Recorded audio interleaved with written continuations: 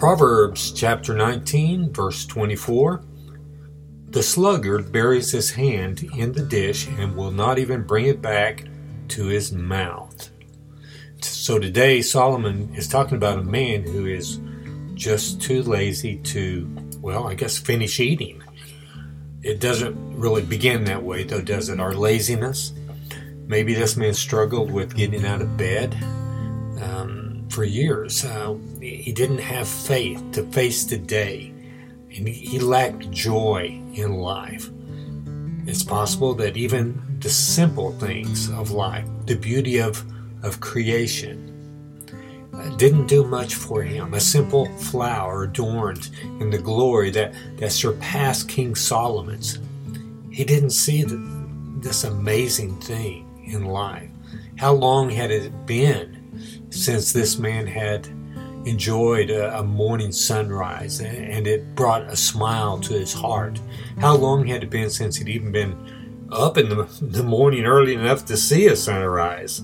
Or if he was, even if he unhappily drug himself out of bed with a feeble "woe is me," though he may have seen the sunrise, he didn't really see it. So this is the man who now finds his selfish desires not in getting rich or holding a great power over a people, for he has likely tried those paths before.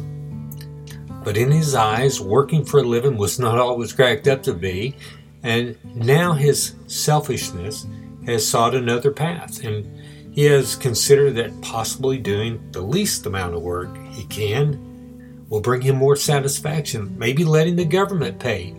If possible, if not, that's okay, just to survive. Lay around and take it easy.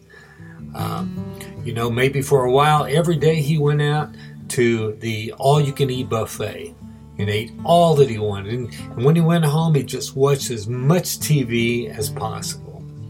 And boy, he wouldn't take nothing off of his wife. Finally, she just left him. And so he's alone now.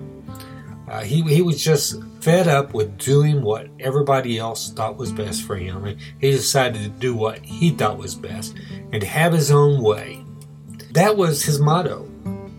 Do whatever I want every single day. And guess what? Just like his old job, all these things did not satisfy him. Now, sitting alone at home, he even dreads taking a shower, and seldom does.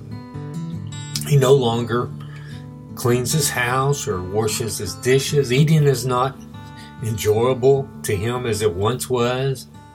And here is where our text comes in. Solomon says, the sluggard buries his hand in the dish and will not even bring it back to his mouth. It's like, what's the use? I can imagine that this might be the end for that man.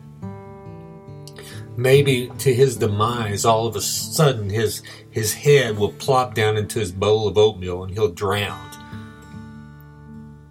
But it doesn't have to be that way. Just as the unsatisfaction with sin grows and grows until a man finally realizes many times that it was all just a big scam that Satan had pulled over his eyes, and then it's too late. But even so, the seed of faith grows in a person. Once that seed has sprouted in a man's heart, it grows and grows. Jesus gives us this example in Luke chapter 13, beginning with verse 18. He said, therefore, what is the kingdom of God like? And to what shall I compare it? It is like a grain of mustard seed that a man took and sowed in his garden, and it grew and became a tree. And the birds of the air made nests in its branches.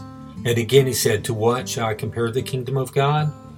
It is like leaven that a woman took and hid in 3 measures of flour until it was all leavened. Let's pray.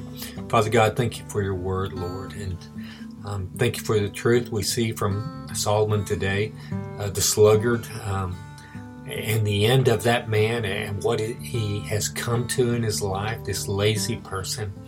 laziness is a path, Lord, that sin just wants to overcome us, and it grows in our heart, Father. But thankfully, faith in Jesus grows in our life. I mean, when you open our eyes to see the glory of God in Jesus, Father, it's a wonderful sight. And this faith begins to grow. The kingdom of God has come into our heart. And as we see more of your glory, it grows and grows and grows. We become a tree that others can rest in. Father, thank you for this great blessing, this great gift you give us, and that is meant to be given away. Just like the lady that had hid some leaven in flour, and it took over all the flour. It was good. It was the kingdom of God. That's an example of what the kingdom of God is like, Lord. Let that be so, Lord, in our own life, and help us to share the glory of God with others, Lord.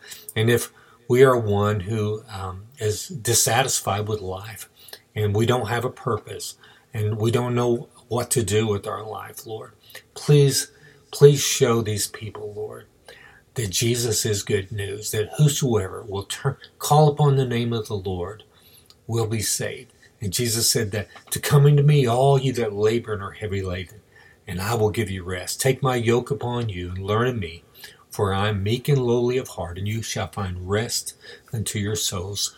For my yoke is easy and my burden is light, Lord.